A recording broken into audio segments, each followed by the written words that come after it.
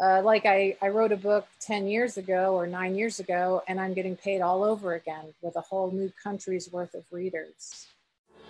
Welcome to the Reigning Freedom Money Podcast. You are in the right place if you want to hear how to live a better life by taking steps now to achieve your financial freedom. To find out more, go to reigningfreedommoney.com. Here are your hosts, David and Patty Royster.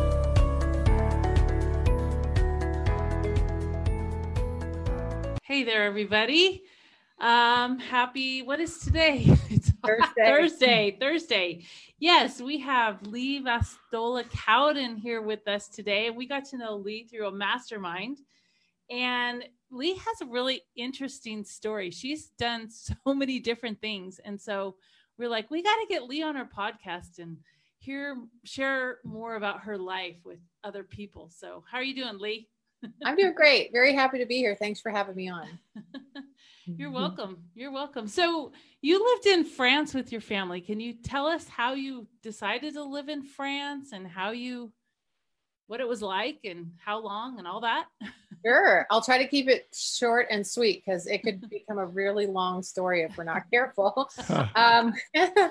So this was in the early 2000s, mid 2000s, I would say, when the housing market crashed.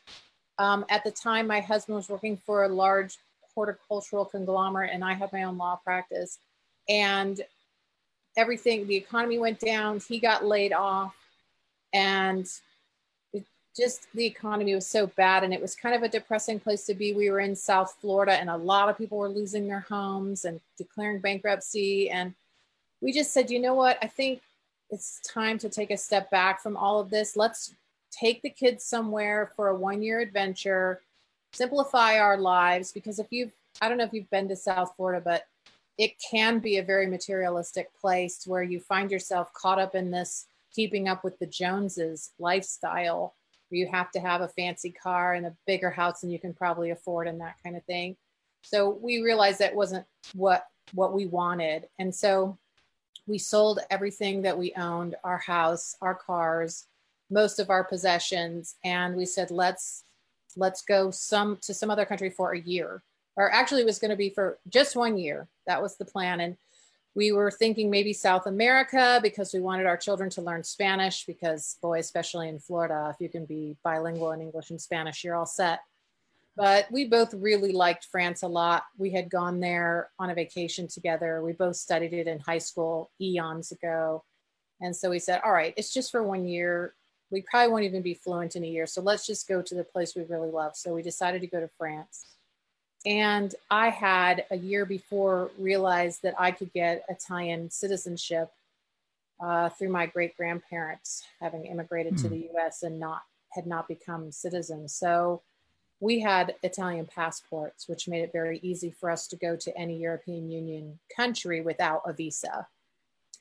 So we went to France. We were going to go to Paris, which is where I found a job teaching at a university, but it was very expensive to live in France and very difficult to find housing. So we ended up down in southern France, near Montpellier, if you know where that is. It's on the Mediterranean coast down there. And I commuted every week up to Paris, where I had a job there teaching legal English to law students.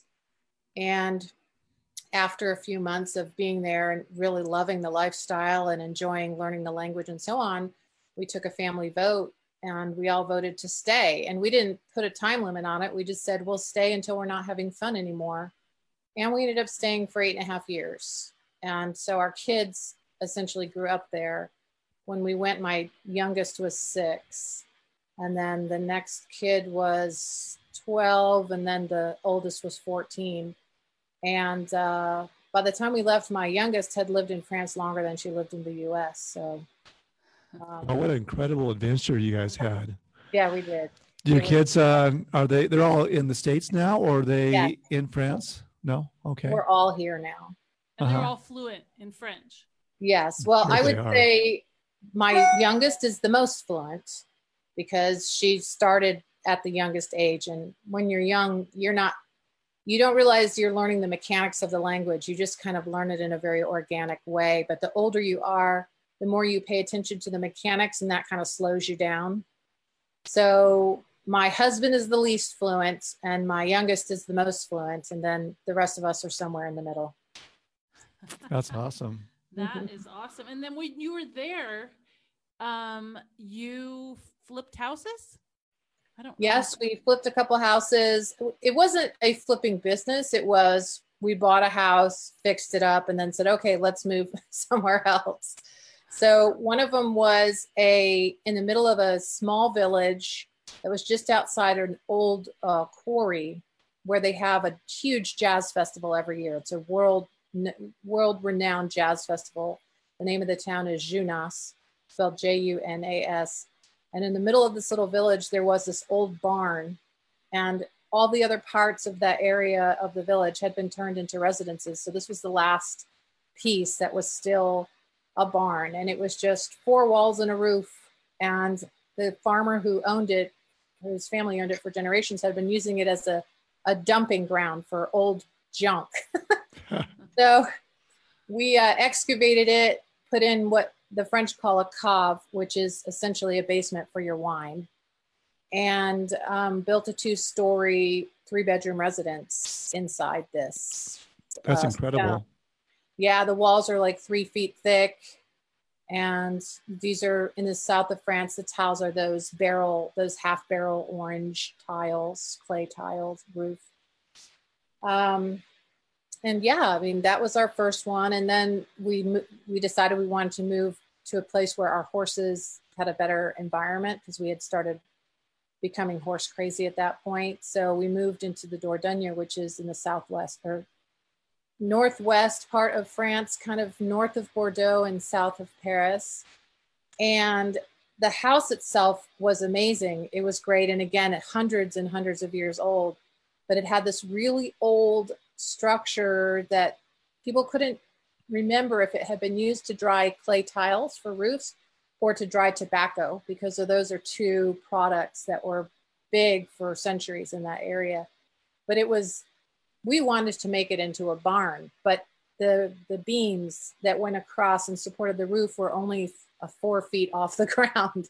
So even humans couldn't fit in that barn. So we had to go through a lot of regulatory processes, because France is very careful about allowing things to change. They like things to stay the same.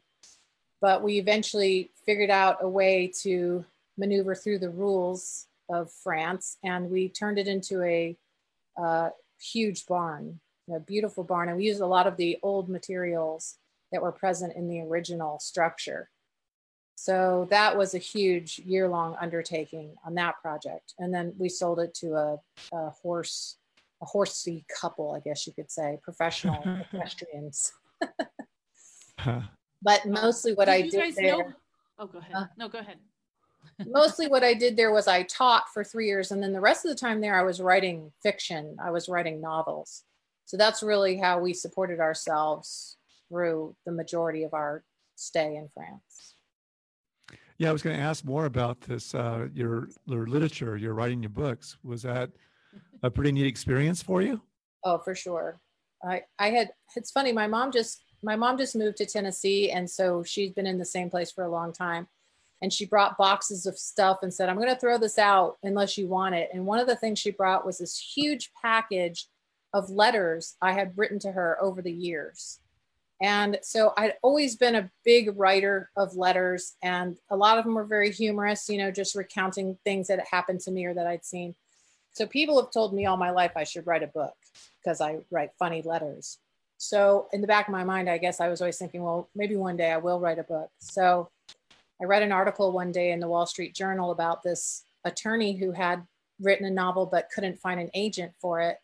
So she put it in a drawer and forgot about it. But then she started reading books on her Kindle, and she found out that Amazon has a platform called KDP, Kindle Direct Publishing, where you can upload your own book without an agent and let the readers decide if it's any good or not.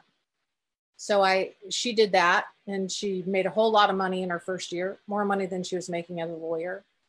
And I thought, is this a thing? Is this a real thing? So I started researching, and there were lots of other similar stories. So I said, okay, I'm going to try it. What do I got to lose, right? It's only just going to take a little bit of time.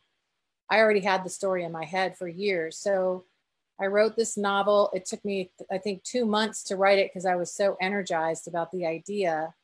And I published it January 1st of 2012. And my goal at the time was to have one unrelated person buy it, read it, and like it. Because I knew my mom was going to buy a ton of copies, and she was probably going to try to get all her sisters and brother to buy a copy. I wanted a stranger to like it. So in the first month, I sold 75 copies, and I think probably 50 of them were to my mom. But I did get some strangers to buy it and read it and leave really nice comments. So it was like an addiction after that. I wrote a novel, a full novel, every single month for years. Lots of series in many genres because I read in many genres. And I don't know, it was a bit like being an addict. I did neglect my family a little bit. My husband took over a lot of the things that I had been doing, and I was still teaching for the first year. So I would write on the train. I would write after classes. I would write over the weekend at night. My husband says he likes going to sleep to the sound of my fingers on the keyboard because for so many years that put him to sleep. So did you decide to quit being a professor when you had enough income, or did you just decide to go, or how did it work that way? Well, within the first 3 months of writing, I was making more money as a writer than I was as a teacher. And the more time I was able to dedicate to the writing, the more money I was making. So it was an easy decision, but I had committed to teaching for a full year. So I kept doing it for that third year just because I had promised to do it, not because I wanted to or because I had to. So I would have probably quit teaching sooner had I not done that. But wow, that's awesome. Well, yeah. And that's one of the things about our podcast is passive income, helping people make it rain in their lives through passive income. So even now you're still benefiting, right? Yes. From those books? For sure. And that's really what got me into multifamily investing, in that. So it's been since 2012 that I've been supporting myself and my family with my royalties. And every day another crop of readers is born. So my audience continues to grow every single day. And so a new crop of readers buys my books every month. And the more people who buy them, the more reviews I have, and, the more attractive they look to buyers. So it just gets better. But also my books are translated into 9 different languages now. Not all of the books, but the bestsellers are. And so now I'm getting a new wave of readers out of Germany and Italy and Spain and France and Croatia and Turkey and all over the place. So that's been really nice to see a new surge. Like I wrote a book 10 years ago or 9 years ago, and I'm getting paid all over again with a whole new country's worth of readers. You just made the bestseller list recently, you were mentioning before. Was that a book you recently wrote, or one that you wrote a long time ago that got? It's a book I wrote years ago that was just translated into German. And so that particular series, I have one series of books that's 4 books long, and then another one that's 2 books long that have been translated into German.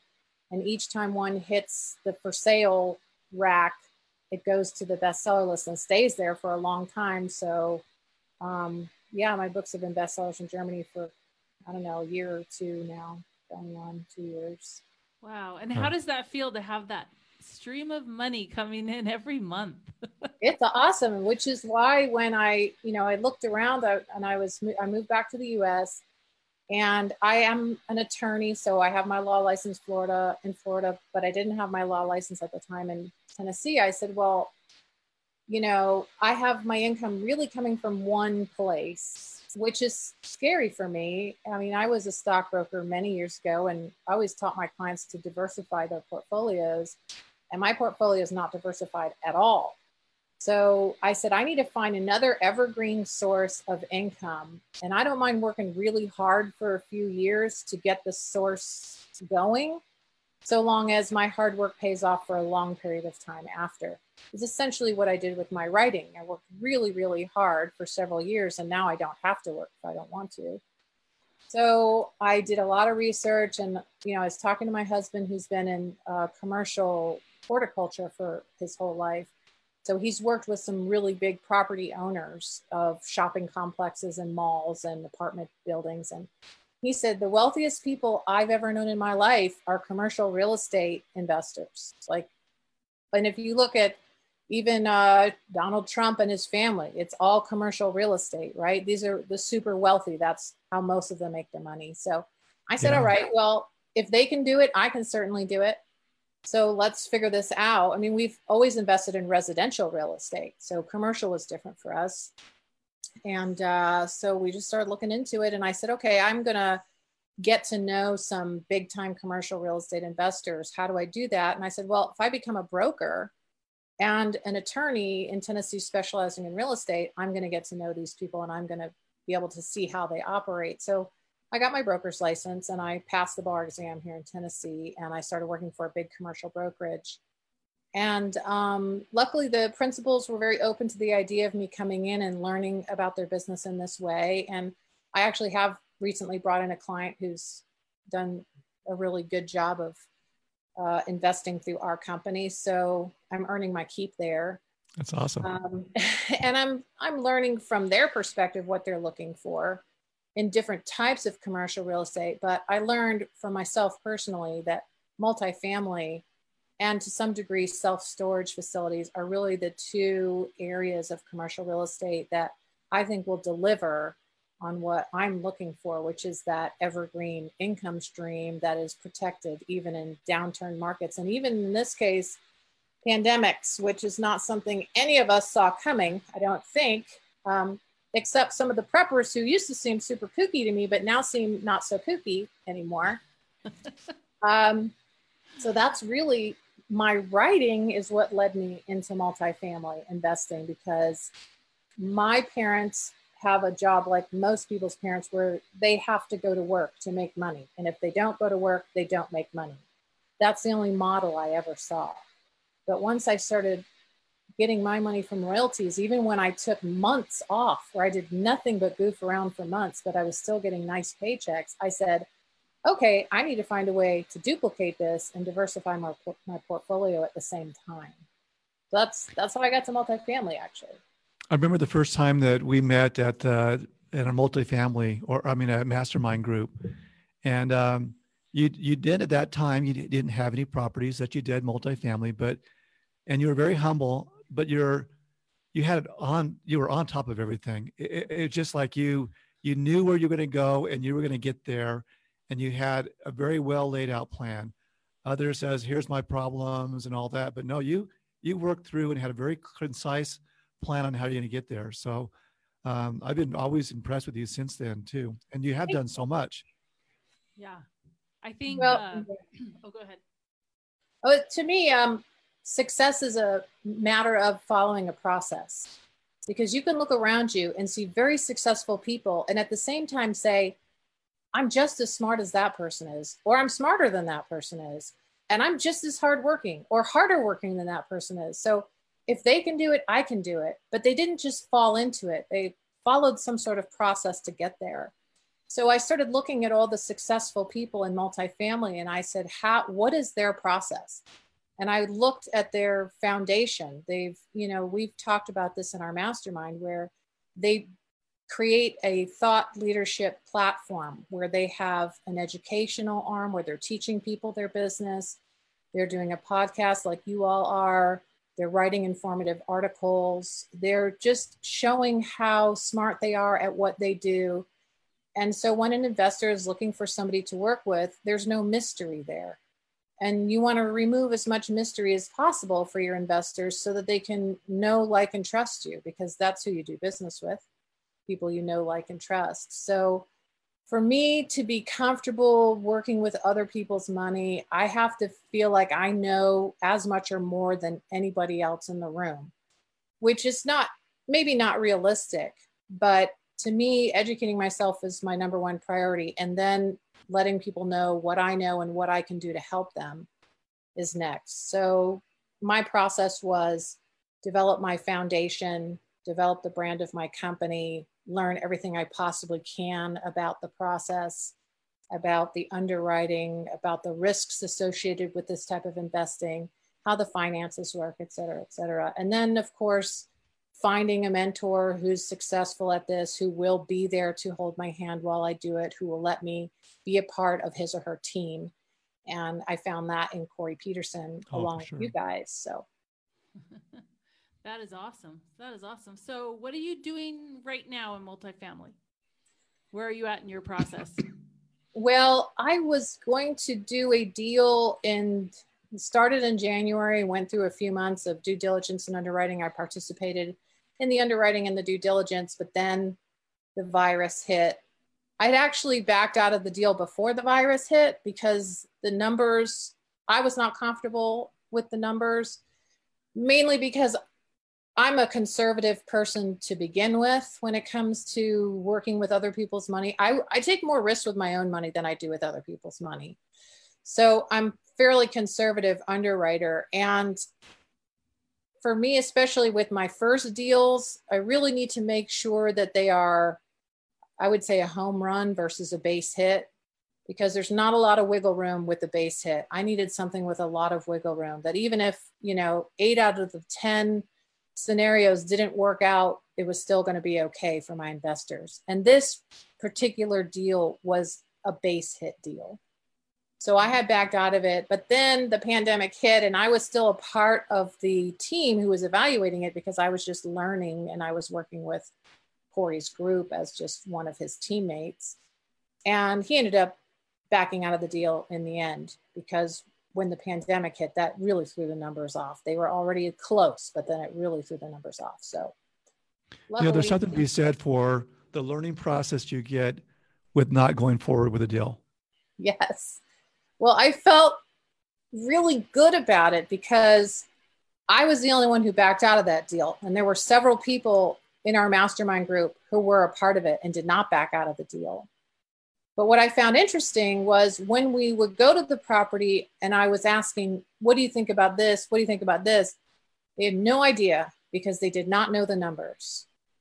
They just were wanting to do a deal bad enough that they just assumed somebody else would take care of the numbers. Yeah. So I learned a lot of stuff on that deal, like so many things, whether it had gone through or not. It was an amazing educational experience. So I'm really glad I took part in it. But when it all came out in the end and things had to be renegotiated, and they were actually renegotiated to the level that I had said, for me to be comfortable with this deal, the numbers have to be here. Eventually that contract was renegotiated so that the numbers got there. So I felt really good that I had seen the numbers correctly, that I knew what was going on financially with that property, with just looking at the data and going to the property and walking through it. So it gave me a huge confidence boost. Like, I know when I put my hard-earned money in and my trusted investors' money into a project, I'm going to know my stuff better than anybody else on my team. So it was great. It's a bummer for the seller. Another thing I picked up from your approach on things, or in life in general, is that it takes a lot of energy to get things started, but then you have the reward come afterwards for a longer time. Is that not a true statement, and how does that apply to you? Absolutely. I mean, I know you guys are seeing it. I mean, you were sitting next to me in our first mastermind meeting, like just closing on your deal in Oklahoma. And I could tell like how much work and time you guys had put into it. And then after our meeting and your deal was closed, all the time and effort you guys put into it after. Like, I think a lot of people think once the deal is done, it's easy street from there, but that's like where the real work starts. But this business, real estate in general, is not a get-rich-quick scheme. This is not for the faint at heart. It's not for people who are going to just put in a bunch of effort for a few weeks and think they're going to get all the reward after. This is a marathon, not a sprint. So it's different for me. It's more like my law career than my writing career. As my writing career, I had success very early on, which motivated me to keep going. Now, I did have to keep going and work really hard, but the money was there almost instantaneously. But with a law practice, I mean, you have to do your undergrad degree, then you got to do your law degree, then you've got to figure out how the law works, because they don't really teach you that in law school. So you have to spend a lot of money before you ever make any money as a lawyer. And I would say real estate, commercial investing is very similar to that. Flipping is like 3 months. You get in, you fix, you get out. So that felt more like my writing career. But what we're doing multifamily is definitely, you got to have energy even when the chips are down and you underwrite deal after deal after deal and they just don't work out, or your LOI doesn't get accepted, or you get beat out on best and final. Like, you just have to keep going. You have to be able to self-motivate to some degree. And how do you do that? How do you self-motivate yourself? What keeps you going? Well, one thing is, I made friendships through our mastermind. So like, I can send you guys a text and have a chat with you, and that gets me motivated. I can talk to somebody on the phone, and it helps to know that other people are going through the same thing, where there's days where you feel like you're on top of the mountain and you're the champion, and days where you're at the bottom of the mountain and you can't even see the top. And you're thinking, I don't know if I can make it there. And then you talk to somebody else who you admire, and they're successful business people and they're terribly courageous and smart, and they're feeling the same way some days. And you're like, okay, this is part of the process. So the difference between the losers in this game is the people who listen to that dark voice in their head saying you're not going to make it, and then give up. So, I've had enough of the dark voice in my head trying to get me to give up. And I've learned to say, nope, you're wrong. I just need to keep going. I feel with masterminds, it's like you always feel like you're not doing good enough, no matter whoever you are. I mean, I think every single one of the group feels that same way, like I'm not doing enough. And so they do more, and then someone else sees that they did more and they feel like I'm not doing enough. So I'm not sure, like we're all climbing to the top, or we're all trying to help each other from the bottom, but I don't know. That to me seems like one of the values of having a mastermind is that you're always feel the pressure to do better. You do. And I found in our particular group, there's the positives and the negatives, and they both have the same result. So the majority of the people in the group are like super supportive. You're doing great. You're going to be a success at this. I admire what you're doing. I know you guys hear the same thing, like you're working hard and you're making it happen. And then you'll have somebody who will say something super negative, and you're like, I'm going to prove that person wrong. That person does not know what they're talking about. So whether someone's being supportive of me or somebody is saying something not so supportive, it ends up having the same result for me. So the mastermind has been key for me. And I know there are other groups out there, and I looked at a lot of them before I decided on Corey's. Not that this is a commercial for Corey Peterson, but what I liked about his group and still like about it is that it's small and you have access to Corey. And Corey sometimes will just send me a text, like he did right as this podcast was starting. He sent me a text, how's the hunting going? And so he's thinking about me, which makes me want to work harder. I want to make Corey proud. It's almost like he's like the parent, and we're all his kids. So it definitely helps to know there's people rooting for you, people looking out for you, and people expecting you to succeed. Yeah. And I think in any industry that, anybody watching out here, there's masterminds in anything. It doesn't have to just be real estate. It could be writing, it could be dentistry, it could be anything, but if you just hook up and feel that energy of other people in the room, it just propels everybody forward. Absolutely. Which is really cool. So ready for the thunderstorm so we can make it rain?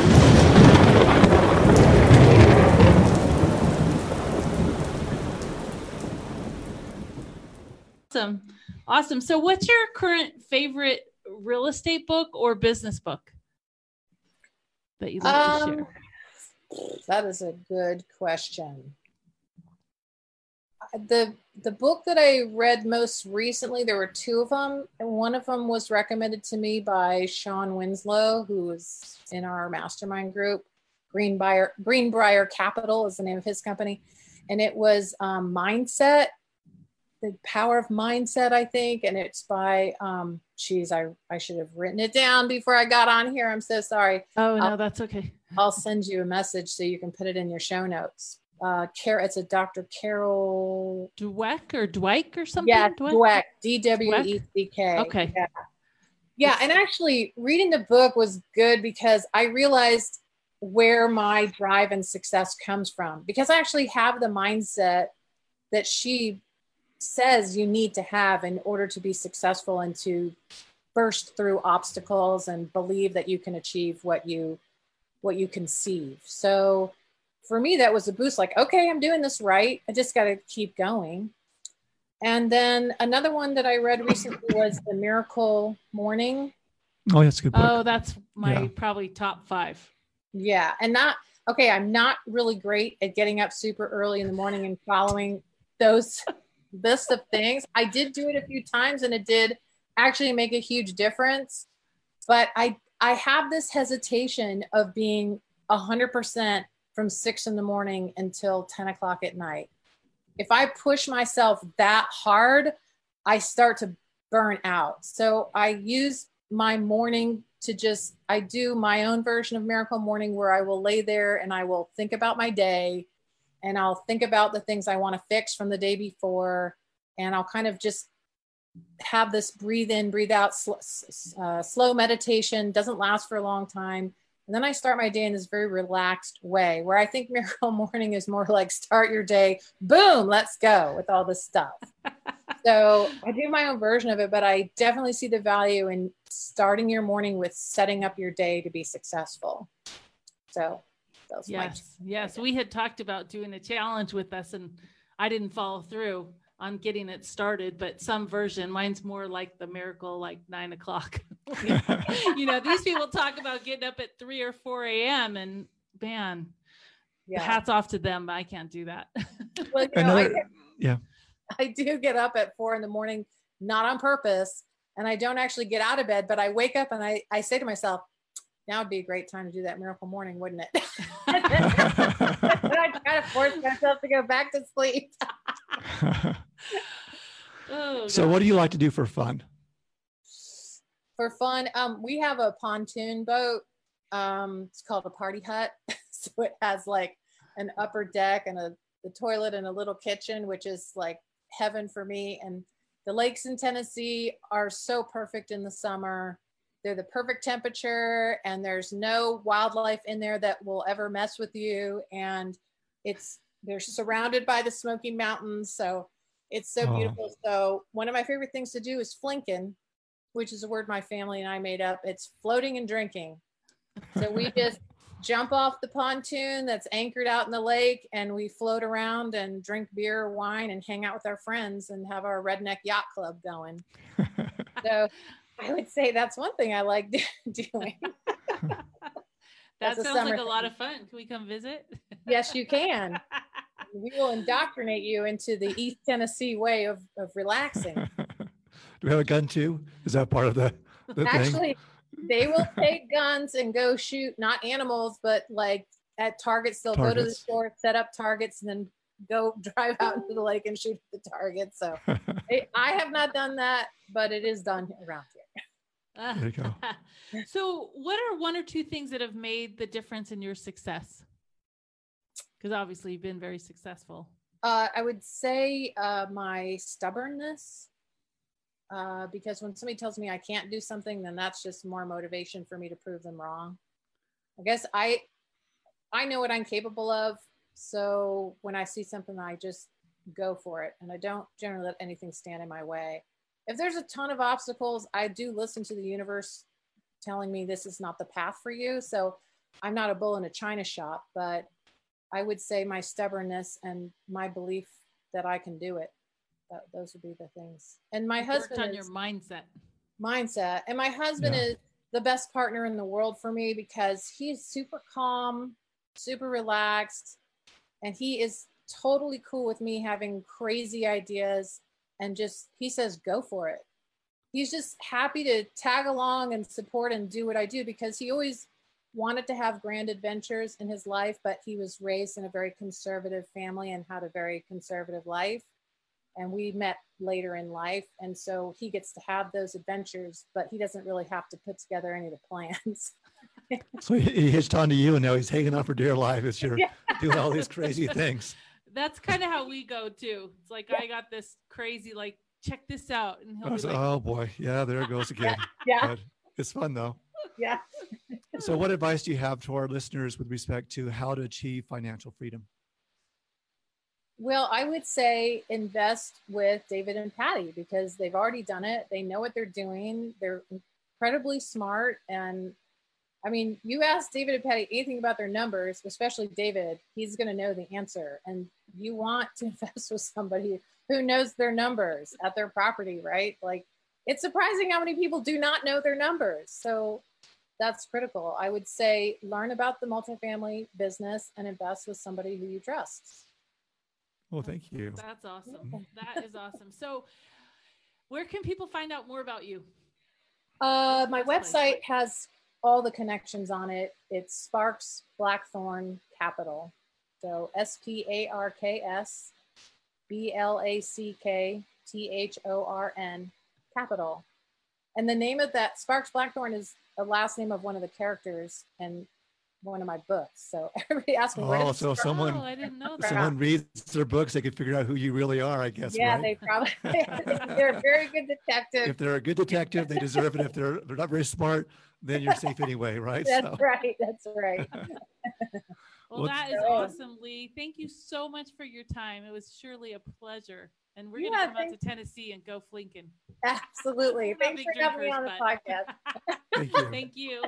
You're welcome. Have a great day. You too. Thanks for being our guest.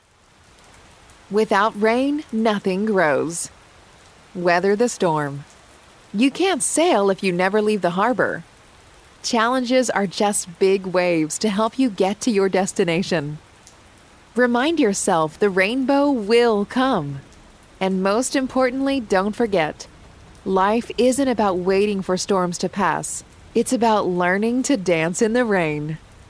If you're ready to learn more about creating legacy wealth through multifamily investing, go now to ReiningFreedomMoney.com. Ready for the thunderstorm so we can make it rain.